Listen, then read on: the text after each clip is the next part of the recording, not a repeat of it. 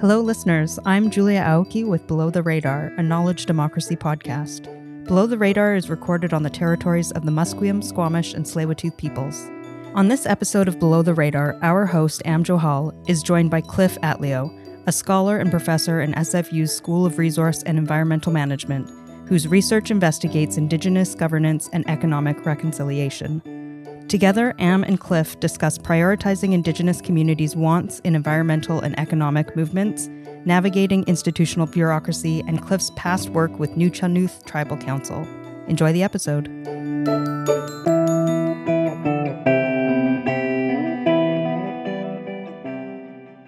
Hello, welcome to Below the Radar. Delighted that you could join us again this week. We have a special guest with us today, Cliff Atleo from SFU's Faculty of Resource and Environmental Management. Welcome, Cliff. Yeah, thanks for having me. Yeah, I wonder if we can begin with you introducing yourself a little bit. Sure. This always takes a while. I'm Nuchanuth on my father's side and Tsimshian on my mother's side. And for whatever reason, my families have decided to give me three names. So I have three current names. This is in addition to younger baby names and youthful names. It's not uncommon for Indigenous people in this part of the world to have multiple names throughout their life. So on my father's side, I'm from the community of Ahousaht and from the House of Glocashbeath, and I carry the name Chachim Mathli. And I got that name when I got my PhD, which was in 2018. On my mother's side, I'm Tsimshian from the community of Kitsalas and the House of Nishaiwas. And I carry two names there, Gemayam, which is my website, gemayam.com, and Simoyget Nisnaya, which is a more recent name, and it is a title and a name. So it comes with some house responsibilities and obligations in our community. And I'm also an assistant professor in the School of Resource and Environmental Management at SFU. And by the time this comes out, I will have applied for tenure. I won't know if I got tenure yet. It'll be another, it's like 9 to 12 months after that. Cliff, I wonder if you can speak a little bit to how you ended up, why resource and environmental management, why this was of particular importance to you as you were studying and doing work in the community. Yeah, I've always sort of been interested in resources, and 2002 is like a really pivotal date for me. I was working for the Nuchanuth Tribal Council on Vancouver Island, which is a body that includes 14 First Nations, Nuchanuth First Nations. And a bunch of stuff happened in 2002. We launched a court case, the Ahousaht et al. Case, which was seeking recognition of commercial fishing rights for Indigenous peoples. And one of the things that really stood out, so I was working for the Tribal Council at the time, and we were at this legal briefing. And one of the things that stood out in terms of the evidence we were presenting was the fact that we had 6 Nuchanuth-owned and operated fishing vessels by 2002. This was a community of nearly 10,000 people at the time. But in my father's generation, so just one generation back, we had a peak of over 200 Nuchanuth fishing vessels. So we went from a smaller population, but also one where everybody was connected in some way. Either your uncle or your cousin or your aunt were involved in fishing or fish processing, to a point by 2002 where almost nobody was involved at all. So this massive reduction in what I call an adaptive livelihood for Nuchanuth peoples who had been participating in these fisheries, for a long time, but in a commercial sense, for the better part of the 20th century. And then we also, my community of Ahousaht also signed its first impact benefit agreement with a fish farm company, which was quite controversial. We were protesting it at the beginning of 2002. By the end of 2002, we had signed an IBA. And there was also a mine in Clydewood Sound, a cat-face mine proposal that was initiated in 2002, where we signed an MOU. So I was really interested in resources at that time. My training was mostly in Indigenous governance and political science, so I wasn't really... My department, REM at SFU, is very interdisciplinary, so we have a mix of economists, social scientists, planners, as well as ecologists, like just straight up, applied scientists. So it's an interesting mix. And I wasn't necessarily looking for that department in particular, but I was glad that they asked me to apply for the job. And I also applied at Laurier and Guelph and interviewed in those places. And SFU was really a place that I was very keen to start at in terms of the support, in terms of already existing Indigenous faculty there. It was just nice to see. And in the context that you were working on resource and environmental issues and agreements with nations, we're in a particular historical moment from the colonial era in the sense that you have governments who are attempting to put forward sort of template land claim agreements. You have other nations that are taking governments directly to court. And in the meantime, there's a need for economic development and Indigenous-owned processes around governance as well. Wondering if you could sort of speak to the complexity of that environment, because it seems, depending on which nation is taking the lead, the way that they're working might be slightly different. Yeah. Oh my goodness. Where do I start? BC is always a very unique and interesting place. And there's a reason why there's so many Supreme Court decisions that are rooted here, whether it's in fisheries or consultation regarding a mine or forestry, or a number of title cases where communities are trying to get recognition for Aboriginal title. The biggest reason, of course, is that there is a significant lack of treaty agreements in British Columbia. If you Google numbered treaties in Canada, for example, you'll get a fairly significant map where you'll see most of the country is covered by some form of historical treaty, but you'll also see large areas that fall under more recent comprehensive claims, like in the James Bay Cree situation or Nunavut up north or the Yukon Umbrella Agreement. But in British Columbia, with the exception of Treaty 8 in the northeastern part of the province and some very small treaties on Vancouver Island called the Douglas Treaties, most of the province has never been settled in any official way. So even though we have this history of colonization, it happened more out of inertia, with countries being formed and just basically by the time they got to BC, which in many ways was several hundred years behind where the initial contacts happened in the eastern part of the country, it's almost like they didn't feel like they needed to sign agreements anymore. So even under colonial law or, like if you think of conquering peoples, with their own sense of decorum, they kind of neglected British Columbia in that sense. So you have a lot of different experiences here in BC. And in terms of resources, you also have very different experiences of coastal Indigenous communities, which I kind of alluded to, had a pretty significant, what I call, I guess, an adaptive livelihood. So they had traditional subsistence economies and cultures on the West Coast. And that translated somewhat into commercial fisheries, but it was quite different in other parts of the province and sort of the interior and the north. So you get a big patchwork of experiences, not only sort of initially in terms of how their livelihoods were managed, but also in terms of reserve sizes. On the coast, for example, reserves are really small, like really small. I know some communities that only have a few hundred people and they're literally out of room. There is no more space in their home community to build more houses. Whereas the further east you go, and even into the United States, you have reserves that are really like hundreds and hundreds of square miles in some cases. I think in Arizona, for example, it's like 1/5 or 1/6 of the whole state is an Indian reserve down there. Obviously not so much the case in Canada, but you definitely see in the interior part of the province and in other provinces in Canada, much larger land masses that Indigenous peoples still have official recognition of. In the context of growing environmental concerns, climate change, et cetera, the environmental movement has had strong links with Indigenous communities. And other moments, there's been lots of difference. Wondering in terms of looking at Indigenous sovereignty and approaches to resource management, sometimes there's alignment around conservation, other times there's friction. And I'm wondering from the perspective of Indigenous governance, how you think through these questions, or if you have some examples where both it's worked really well and other examples where there was significant difference.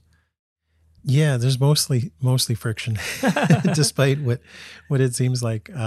Certainly there seems to, if you think historically, there are campaigns like the Stein Valley. I remember going to the Stein Valley Music Festival when I was really young, and there was cooperation between environmentalists and Indigenous communities.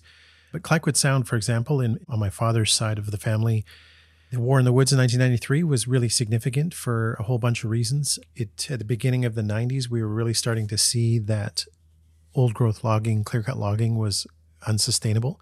There was a period in the 80s and 90s, I think it was a 13-year period, where BC logged about half of its old growth trees.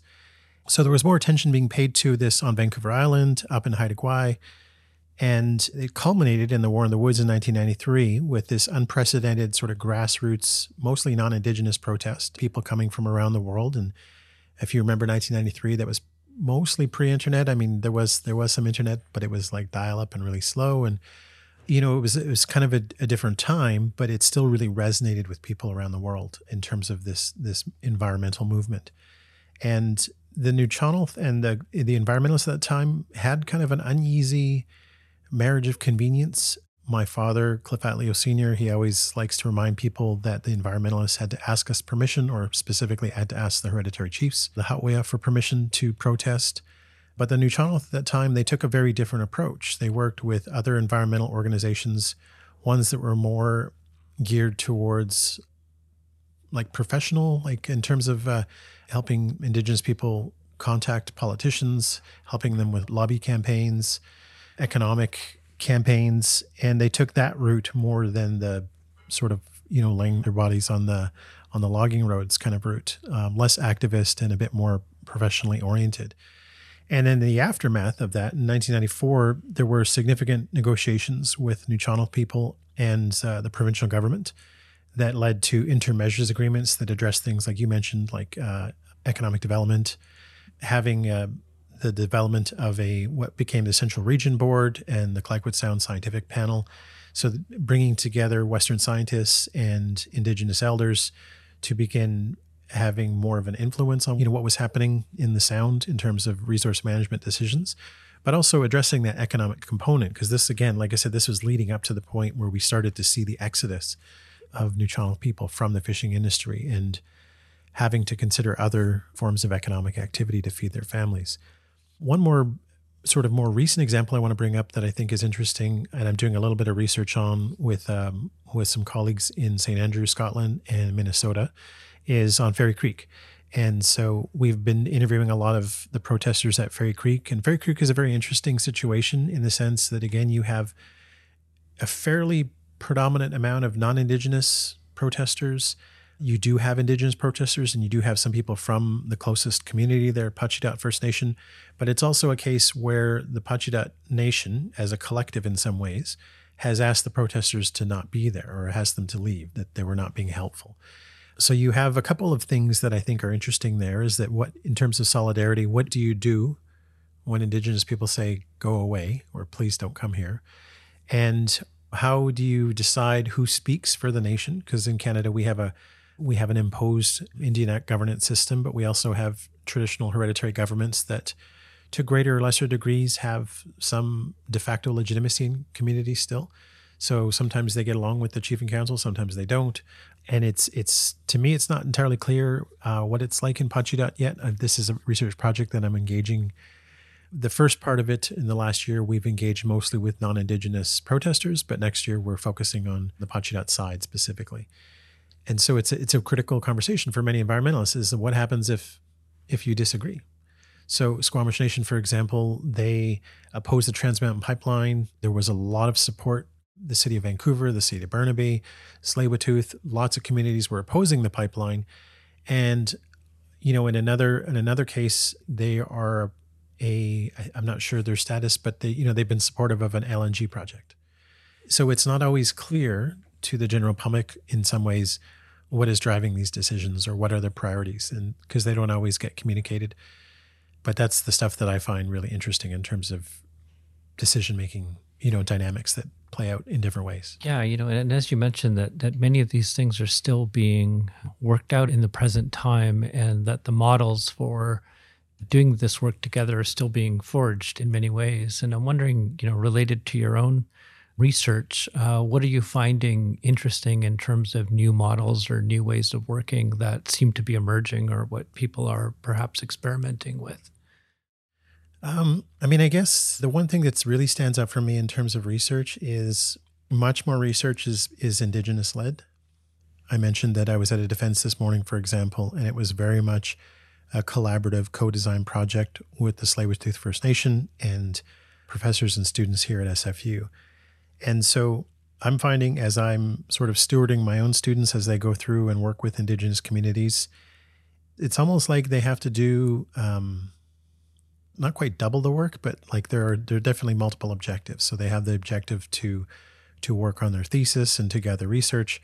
But what is taking sort of the forefront these days is a bit more in line with what an Indigenous community's priorities are in terms of their research. There's a professor at Trent University named Lynn Davis. She's got an article that I often teach my students called Home or Native Land, and it's about her engagement with the Heiltsuk community, so Bella Bella up on the Central Coast. And she asks them basically what their experiences have been like with environmentalists and what kind of organizations they like to work with and what they find helpful. And it did lean definitely strongly towards that example I gave before about more professional-oriented organizations, less sort of grassroots, block the road kind of organizations, and more groups that would help facilitate access to money, to resources, to contacts. And for them, some examples that they've come into are philanthropists from the United States, for example, that I think in the case of the Heiltsuk, it was Warren Buffett or Warren Buffett's family that gave several $1 million, and they were able to purchase a lodge. And it's a lodge that they're constantly working in terms of experiential learning, reconnecting with the land. So I'm finding, like, if we want to say a generation or two ago, let's say 20, 25 years ago, research is definitely a lot more collaborative now and less extractive, I think, than it used to be. And even more so than when I started my grad school training, which would have been 2008. Mm-hmm. Yeah, I find, having done work in the downtown east side over the years, in the late 90s, there was a lot of critiques of universities doing extractive forms of research here in the downtown east side. And there's a little package right behind you here in our little office around a community ethics project that Hives for Humanity led after they had a negative experience with a documentary filmmaker. So it was sort of a series of questions that researchers or artists should ask themselves before doing a project. There's a manifesto for ethical research in the downtown east side. I'm just wondering, as you see your own grad students do this work, what are the sort of models of research or the principles or approaches that you're finding interesting and collaborative in terms of the way that this sort of community-led research is happening? Yeah, I think so one of the things that I often do with my students is a self-location short paper at the beginning of the term. And this is something I picked up from a professor at UBC named Margaret Kovac. She's a Cree Soto scholar there. And it basically, I ask the students to reflect on who they are, where they come from, what their background is, what their biases may be, why they're here, what they're doing, and to really try and take a pause to reflect on those things. And sometimes students will tell me that they've never done that before. They've never thought, they end up at university in a program and they thought, well, I just thought this was the right thing to do, or this was expected of me as I grew up, was to work in this area. And so when working with Indigenous communities, it really is an important question to be able to identify who you are. It reminds me of something Frida Huson in the Wet'suwet'en, she's been involved obviously for years and years at the Unistoten sort of land defense. And they have what they call it's a free prior informed consent protocol, where they ask people, who are you? Where are you from? Are you, do you work for industry or government? What is your intention here? How will your being here benefit the Wet'suwet'en people? So I find, and I've talked to a number of scholars from, not Wet'suwet'en scholars, but people who have gone to that territory and who've worked with them. And, it's not perfect, but I find that it is encouraging to see, again, like I said, Indigenous communities taking more control, having more sort of autonomy and agency when it comes to these research relationships. Yeah, and I think in Ontario, the Association of Friendship Centers also put out a really interesting report on community-led research. Wondering, on our podcast, we have a number of people within government, both elected people and civil servants, who listen in occasionally. I'm wondering, from the perspective of the research you're doing on the ground, if you had the ear of government in terms of like what's not working or what could be done better that your research is already showing, kind of what would be some broad advice to government in terms of what they could be doing better, because there's clearly a lot remaining to be done here. Yeah, I don't know if you could see, I had about 3 answers across my face there as you were talking. So before I came back to university, I started it in the early 90s, and then I went away for 12 years. And part of that 12 years was working for the Tribal Council, working for other Indigenous communities. And then I came back to grad school or to finish my bachelor in 2006, actually. But I remember experience I was on Vancouver Island working for a First Nation there. And I remember, we're at this tripartite meeting, so a meeting between the First Nation communities, the province, and the federal government. And we were on this break, and this guy from the government, I can't remember which government it was, but he kind of sidled up to me. And, he's just making small talk. It was a coffee break. And he's like, wow, these things really are complex, aren't they? And I was just, at that point in time, I had been in the game for about 5 or 6 years. I had lost a lot of patience for very friendly bureaucrats who, generally nice people, but within a system that was so frustrating to navigate. And I didn't lose it. Like I didn't snap or anything. I just said, well, it is. And sometimes it isn't. It's like, it can be really simple. You can listen to us and you can get out of the way. And sometimes, so that's one of the responses that I have for government. There was a Lakota scholar named Vine Deloria Jr. I'm not sure if all of the younger students are still keep up with Vine, but he was a very prolific Indigenous scholar from the United States. He's written over 30 books, I think. And one of his books that's one of my favorite, Custer Died for Your Sins, which came out in like 72, 73. He says, what we need is a leave us alone agreement. And so there are definitely times when I think there's that in terms of having space and not being lorded over or not being sort of constantly micromanaged. And then there are other times I think where Indigenous communities genuinely need, institutional change to access resources, to access money, and to be able to have the recognized jurisdiction to make decisions. I often do engage with governments. The last department I spoke to, I think, was Fisheries and Oceans Canada, just giving my perspective on governance issues. And I think the other thing that I often find challenging is how big the bureaucracy can be and how siloed it can be in terms of, we're just dealing with cod, we're just dealing with salmon, we're just dealing with trees. And our engagements over the last 20, 30 years have really tried to bring them together. Like these are ecosystem level, decisions that we're making. And so we need to consider all of those things, not just the Ministry of Forest folks and not just the DFO folks, not just the economic development people, but we all need to come together to talk about these issues. And so there is, I think there have been positive moves in that direction over the years. I think it needs to keep going further and further in that direction, is to have people be able to step outside of their fairly well-defined, portfolios and understand how we're all sort of interact in a very dynamic way. And then, like I said, I obviously see this from an Indigenous perspective, which is sometimes, perpetually frustrated at how, because people from government are also interchangeable. It's like somebody new, there's a new election, new people get appointed. And like I said, they're the friendliest, nicest people in the world. And it's hard to meet with them knowing that the system that's bigger than all of us in some ways is so constraining on creativity. Mm-hmm. It's interesting in a context here where the Sanok development is happening, where the city of Vancouver doesn't have a say over zoning and policy, and which in a lot of ways that makes it like such an like what other city in North America is having that, and it's providing rental housing in a city that desperately needs it. But you have a whole urbanist and other sort of crowd critiquing it all over the place without a deep sense of the history of the place and why this is happening. And at the same time, it's actually really interesting how these things are coming together. Yeah, I really like that dynamic, and to see the protesters. There's an issue about a right of way or like a temporary one that goes through that park. I think an access road that'll then get remediated or whatever after the development. But maybe this is not very gracious of me to kind of chuckle a little bit that like once in like a million times the shoe is on the other foot, and this Indigenous community gets to do what it wants in its territory. It's interesting from a research point of view. It's fascinating to see how this will play out, especially, in a place like Kitsilano, where I imagine that there's fairly significant NIMBYism and concerns.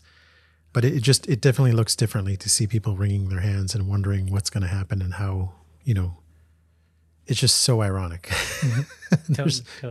There's so many reasons why, and it's not like that the Squamish Nation is out to be like vindictive or anything, or like, I think in many ways, Indigenous people have always been willing to be collaborative and to work together. It's just not often you see this particular dynamic where they have the means and the ability to to do what they want.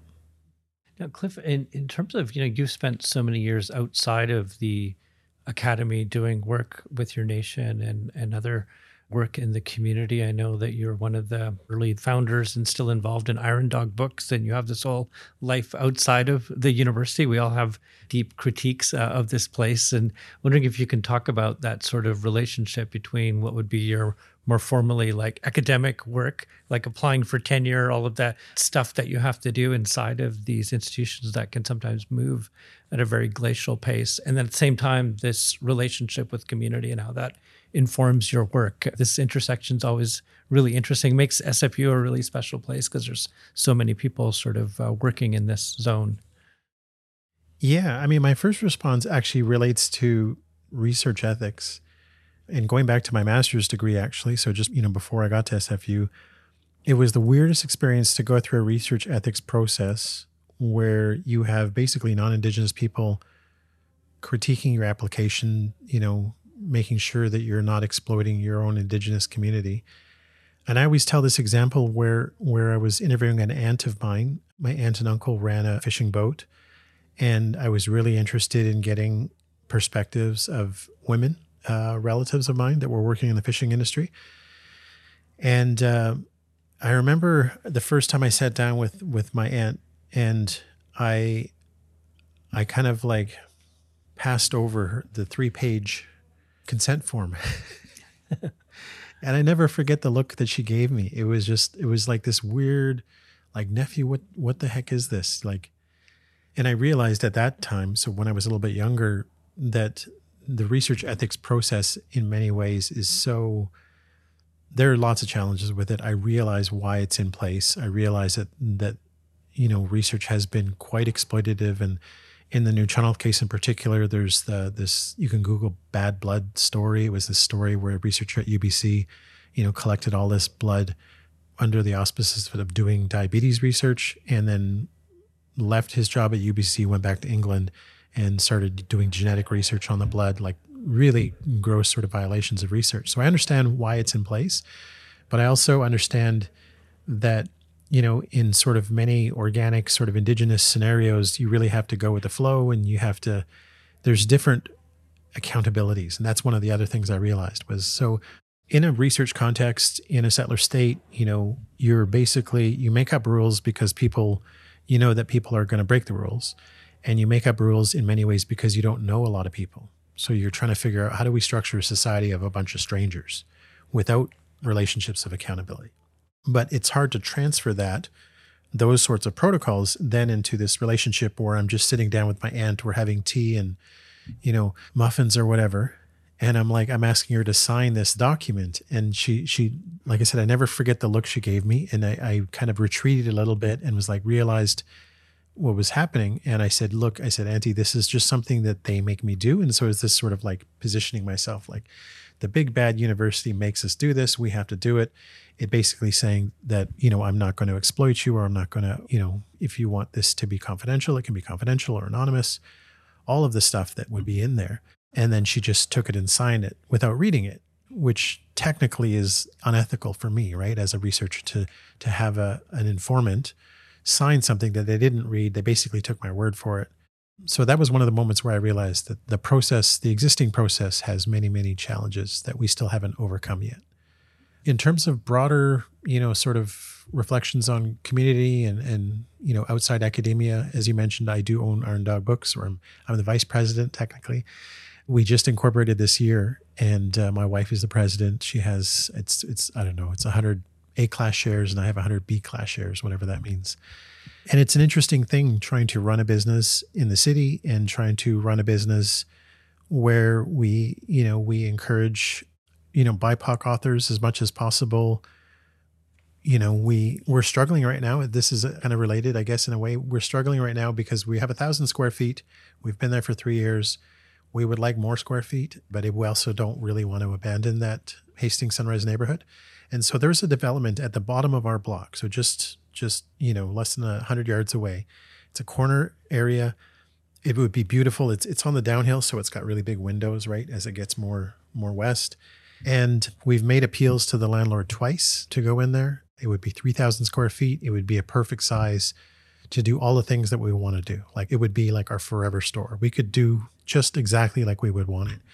And he's balking at it, and he wants something more professional. He wants like a bank or a dentist or doctor, and it is a local guy. It's not like he's an international corporation, or anything like that. But I don't know. I guess he's more concerned with, he thinks a bank some big international organization can be sued and whatever and pay up if they default on their lease or what have you. And we're just this, small independent bookstore. But we're like, this neighborhood doesn't need more banks or money marts, and doctors and lawyers and dentists can all go on the second floor. Like people will find them, right? Like if we're like, this is such a waste of retail, like prime corner retail. So there's always, certain things about the neighborhood. And like I said, we don't want to leave it as well because they were really good to us during the pandemic, and we had no idea. So we opened 4 months before the pandemic really locked down, and we had no idea if we were going to make it. We were like, what should we look at what bankruptcy, like we had no idea. And I don't think a lot of people did have an idea. How bad is this going to get? But we managed to stay afloat through curbside pickup, and 2 days a week I was doing deliveries around town. We were doing free deliveries around town. And it was funny because I got to see all the other professors that were ordering from us, because I'm like, oh, hey, this is where you live. And people I would meet from UBC and SFU or people that I knew. But there's lots of issues with community and development. Last year we gave a bunch of money away to Indian residential school survivors. And so we try to incorporate into the business model different ways of recognizing different charities.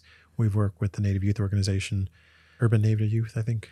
And it's an adventure. It's interesting. When Joe Sacco was in town the other day, we did the day after his talk with Glenn Coulthard, we ended up going around to all the bookstores. So we started at Iron Dog, went to Massey Books, went to Paperhound, went to McLeod's, the whole run through. Yeah. It's such a great institution already in the city, and such an important place. And the fact that you did it during the pandemic as well, it's amazing. Yeah, I mean, one of the things I find interesting, we Glenn's son works for us, by the way, on Saturdays when he's not doing his, I think he's in the forestry program at UBC.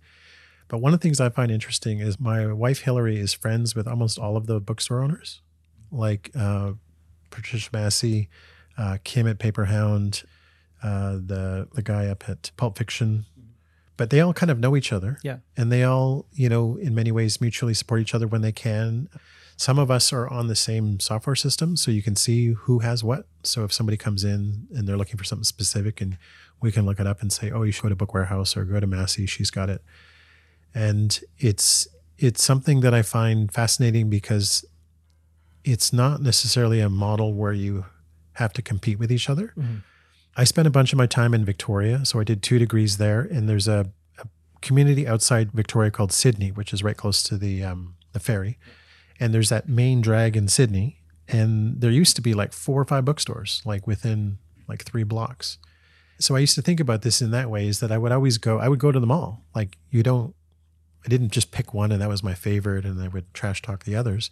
If you're a bibliophile, you really you want to check them all out because you can't have all the books. And so I think that was really cool during the pandemic as well, is there was a lot of support and encouragement amongst independent bookstore owners. And, and we're happy to provide, I guess, sort of service and conversation in a way that you can't get from Amazon or Indigo in the same way. Cliff, is there anything you'd like to add? There is one project that I'm working on that I think is really cool. And in part, it's because I don't know a lot about it. Last year, I was sitting on my couch and just lying there wondering, why don't we hear more about electric boats? And I had read a bunch of stories about, the emergence of electric cars and what percentage of new purchases are electric vehicles or hybrid vehicles. And so I applied for a Pacific Institute for Climate Solutions grant, and we were successful with partners, Skidegate First Nation and Council of the Haida Nation and Masset, and then the New Channel Tribal Council. We're doing a feasibility study. It's been going this last year and it'll be going into next year, looking at how we might convert our fishing fleets, water taxis, patrol boats, different kinds of vessels to cleaner marine propulsion. And I say I don't know a lot about it because we have an engineering team. So there's a group of professor and grad students at UVic that are like full on, that's what they do, electrical engineers, mechanical engineers. And when I look at their papers, they're full of equations and like I have no idea what they're talking about. But I find it fascinating, and it's kind of an area of research that actually, frankly, some of my grad students have brought me towards, because when you teach Indigenous studies and resource stuff, it can be mostly depressing. Like it's a pretty downer to talk about how bad things are, or whether it's relations with government or the impact of cumulative impacts of these industries. And so, I've had students over the years that wanted to like research some positive things and renewable energy. There are several hundred medium-sized to larger size renewable energy projects in the country right now that involve Indigenous people, either as like full owners or as partners, or that there's some sort of a agreement with another party. So I find that area of research is very, very cool. I'm interested to see where that goes, and larger projects that will grow out of that. Because there's a whole bunch of stuff right now that there's, what is it called? Power to the People. Melina Labucan-Massimos got a program on APTN that I thought was cool. And so you can see these different communities all over the country that have instituted different renewable energy projects. And I find that part fascinating because also, Indigenous peoples largely bearing the brunt of climate change impacts, really active on the solution side, like wanting to explore how we might work our way out of this. Cliff, thank you so much for joining us on Below the Radar. Thanks for having me.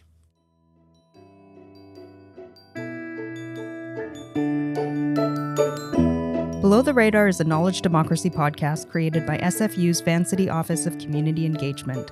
Thanks for listening to our conversation with Cliff Atleo.